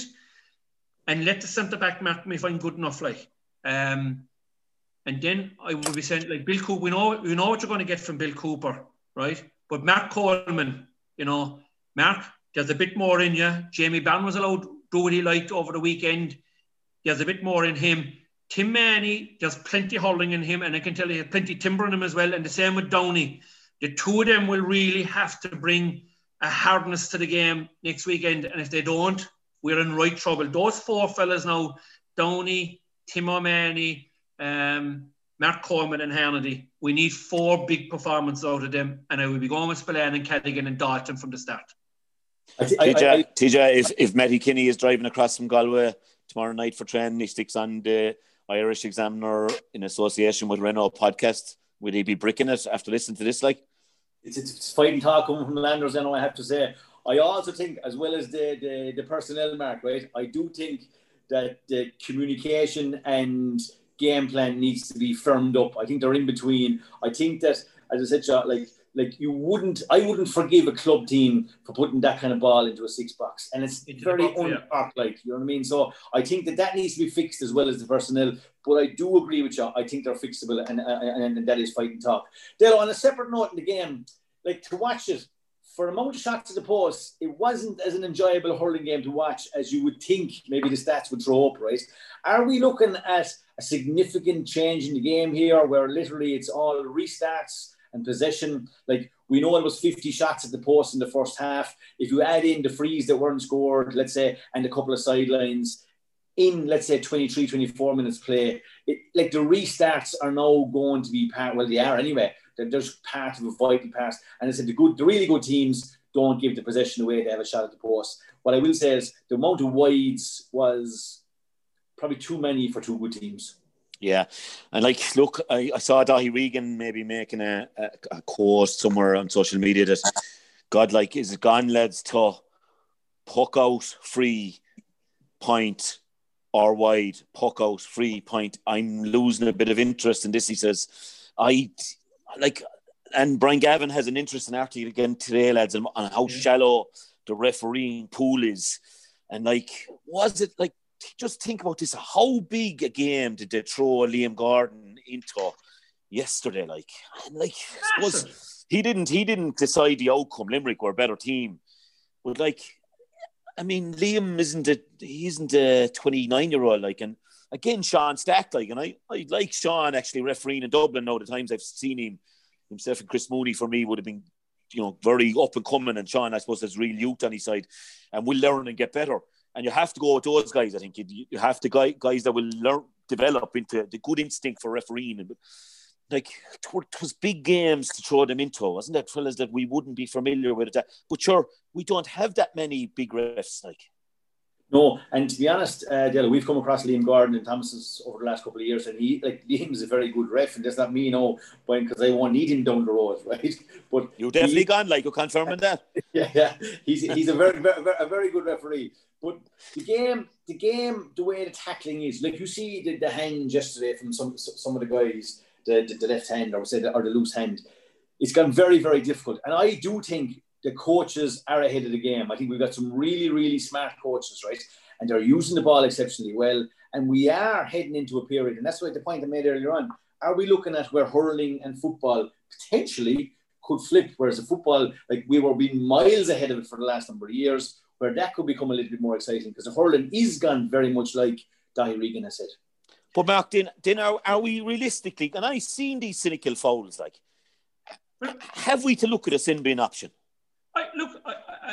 I mentioned about the Danny Sutcliffe run, right? That was an intentional trip, but it was a strike at a Hurley as well. And look, if he stuck out to Hurley and tripped him, I'd say something. But he pulled and he tripped him. That was a red card, in my opinion. It's more than a sin bin, Dalo. And I'm going to come back to the technology. If the Gleeson incident was picked up on the television and the referee went to a camera and saw the incident, it was a straight red card. There's no question or doubt about that. So I think rugby, I'm taking my lead from rugby here. I think they have it down to a T. And I know fellas will say, we can't be stopping the game for this, that and the other. You only stop the game for the key situations. And to me, there was only one key one. There was two key ones in the Cork game. You had the incident with Gleeson, and you had the goal that Callum Lyons scored. He carried 7 or 8 steps. If a referee saw that and counted it, it would have been a free out. That didn't win or lose the game for Cork. But there are 2 decisions that the referee got incorrect that may have had an influence in the game.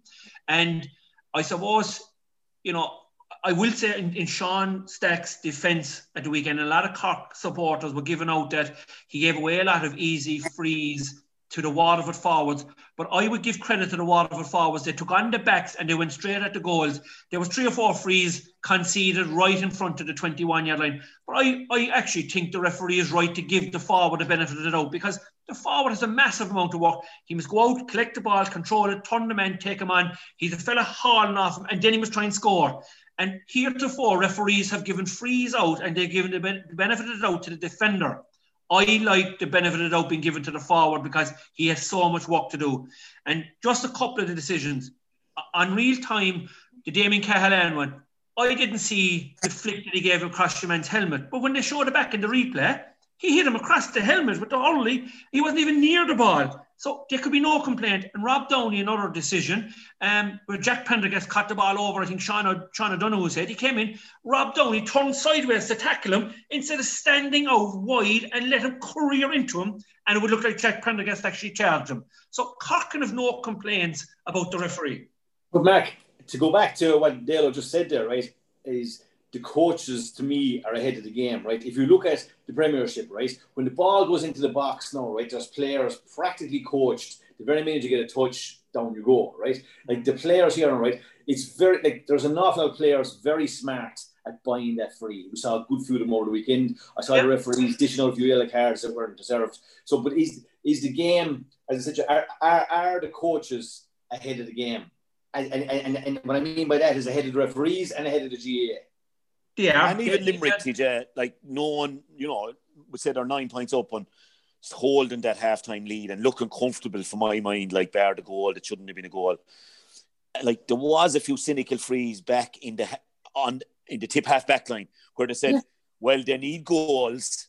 Like, are they going to bring Ford back to hit a point? What are they going? And Declan Hannon and Dan Morrissey standing on the edge of the square saying, well, we've two massive men there now and Burns beside them. And like, it pays you like to give away the free when you're in that situation. The clock is running down as well.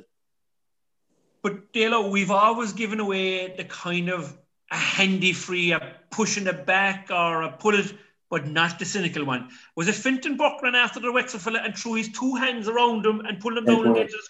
Who was it? Shane Cooney. Yeah, that's unbelievable stuff, like. Yeah, but is there not an argument for a sin bin? I'm not so sure, like, but I'm throwing it out there to we. Well, I suppose that would be a bit. The Western guys did it as well. Well, 10 minutes, you're down to 14, lads.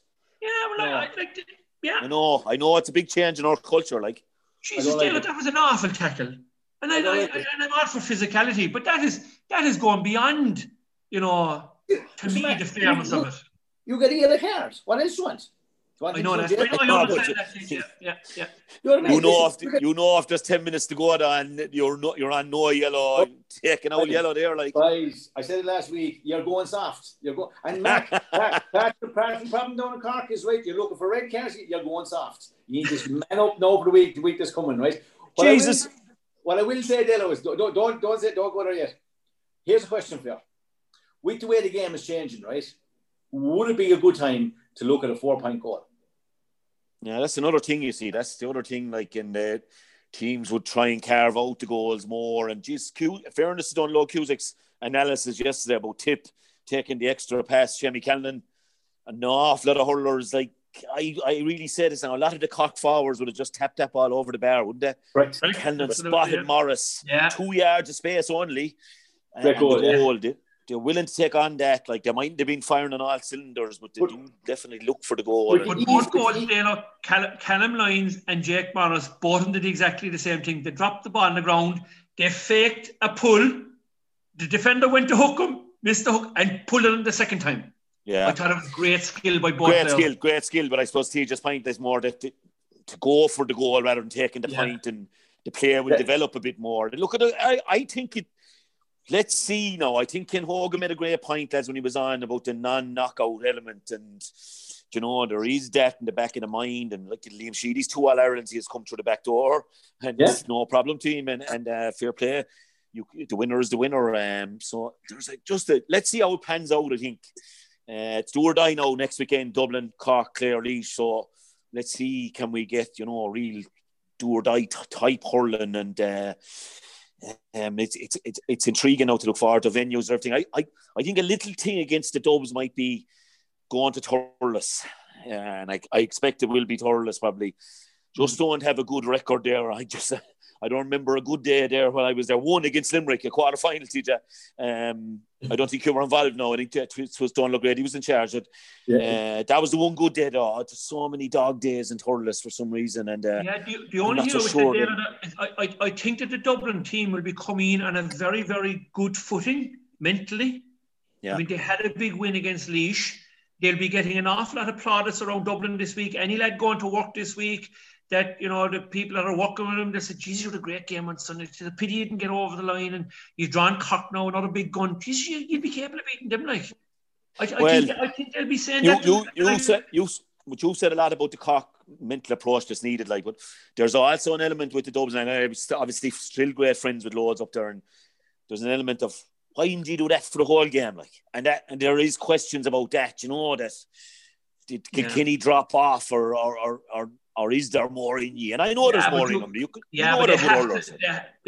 should be looking at this as a half. The glass is half full, not half empty. They will. They will now. In fairness to Matty and Greg Kennedy and the backroom team, like they have proven with Kula how effective they are. Like, so, look, we'll be intrigued. I expect Clare will win and will recover, and, you know, I think there'll be a couple of changes. I think they will. I think Laois will be kicking them, but I think Clare to come through with Kelly's form, and if he can continue that, obviously Eddie'll have a plan for that. Like, Limerick let him off, probably knowing that a better balance, but I presume Laois will possibly double tag him, even TJ, you know, and try and cut out that scoring threat. Like, you're on about a remarkable turnaround for Cork. Mark, you made a bit of a remarkable turnaround yourself in the Fantasy Hurling League in association with Arua over the weekend. 294 points, Mark Landers. I think it was a record for the week. How did you go, Mark? How did you call that? You see, you got on the week of county championships out of the way last weekend. I told you the big stuff was this weekend, and that I was going to have my weekend. Is it 294 as a top scorer? 294. And Shamie Callan was in that, and he was held scoreless. I know, and your transfer window, TJ. You had a great week, TJ, yourself. Now on the score wise, 213. You're still there in third, your man is still propping up the table, Larry. No, you. You are. So you were only starting at 72 points, Yeah. Well, I come here. I was tailed off after the first weekend, and I'm after coming back on the bridle now, Dela. Yeah, and Larry, Donald Burke was the key one for Larry. I tell you, I still doing it, and he's still heading for this weekend as well. The insider trading. But come here to me. Have we a transfer window now? Is it this weekend or the weekend after? After Tuesday, when everything is confirmed with venues and the draws today. So from tomorrow sometime, isn't it? Yeah. So you can make confirm that later on, Larry. You can make 4 changes, Mark, and you can go to a maximum of 3 per county, and you can do it from Tuesday up to Saturday. We had a selectors meeting at home last night. We have a couple of changes planned. New captain.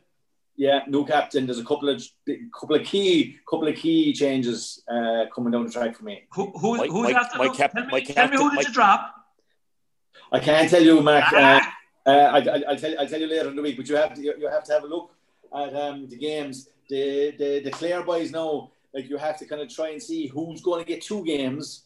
So the Dublin Cork one is tricky. So if you've got Dublin guys, are you going to get 1 game or are they potentially going to get 2 games? Because if you pick them now and they get beat, they're no good to the following week. So there's the tip there. Okay. That's an interesting one now. I'm saying absolutely nothing. And how long is the transfer window? When is the next transfer window? Is it before the second back door? Before the All-Ireland semi-final. Yeah, after the Munster and Leinster finals, I'd say. The quarter-final. There will be another one there, TJ, I think. No. Before the semis. It's after the quarterfinals. Oh, Jesus, we better pick carefully. Landers, you better take an hour out this time. I have to say, my captain rescued me from a potentially poor week. Aaron Gillan, double points. What a game he played. And we mentioned it, just to touch on it, lads. And we'll go back quickly we'll finish up. I suppose we're going on and on again, but Jesus, there's some moment and he handing back running Maher, he's Hurley after the catch. Unreal. And I think the two of them nearly had a smirk at each other, obviously Gillan's Hurley had disappeared as well, so actually he's some nacky man in the air, lads, isn't he? Did that puck out? Was that directly from the puck out? Because you couldn't see it in telly, or was it a sharp puck out? No, it went. It was a long puck out, but it went straight and Tip fell asleep. Tom Morrissey won the puck out, and I'd say was going for a point, and swiveled onto his left and let it in and edge of the square, and there was. We couldn't see that. We saw the ball dropping in television. Yeah, we were sure showing the replay the other goal. Sure, that was what was going on. But they got a lot from direct puck outs. Limerick, they got way more than, because obviously the type of player they have, winning ball, and as we said about Brian Hogan, didn't have that winning ball out of it. But credit to Gwyn, lads, on our fantasy league examiner team, Paddy Ahern still in front. Paddy would drop back to second Saturday night, but the Ballinderry man is gone back on top, and Jarlath Fahy Jarlath Garvey, a bit of an expert at this stuff. Jarlath is gone back into second. I think we 4 of the first 5, Larry, if I'm right, in the overall table of all the entries. Yeah, we've an Elair Rogue man up there in 5th as well. Yeah, I tell you, credit to the listeners here, the Irish Examiner podcast, that you know your stuff, lads. It's a pity the panel are a bit far back down the pack, but we'll be walking on the transfers. So great stuff, lads. We'll have fixtures, I suppose, later on today, and we'll know where we're watching from the weekend. I don't know, telly-wise, is it a big weekend of football or what we'll see? I suppose the temptation would be that somewhere we'll be able to see it anyway with the... Sky have one of the games on Saturday, one of the qualifier games on Saturday. Okay, so there'll be maybe if they're first choice, they'll be going Dublin Cork. So I presume so. All games are available to us anyway. So look, a bit of a lower key weekend ahead, but do or die, as Ken said. So we look forward to the banner being back up and running and written off the weaker counties we were described as here live today. We were called that for a lot of years. Where we dreamt, and we still keep the dreams alive. It's all Limerick now, and it's all the blood and bandage. And don't put out your hand to shake hands with any Cork man, is my bit of advice to the Dublin lads for the weekend. Thank you, lads. With Renault, official car partner of the GAA, taking the passion of a nation to a whole new gear.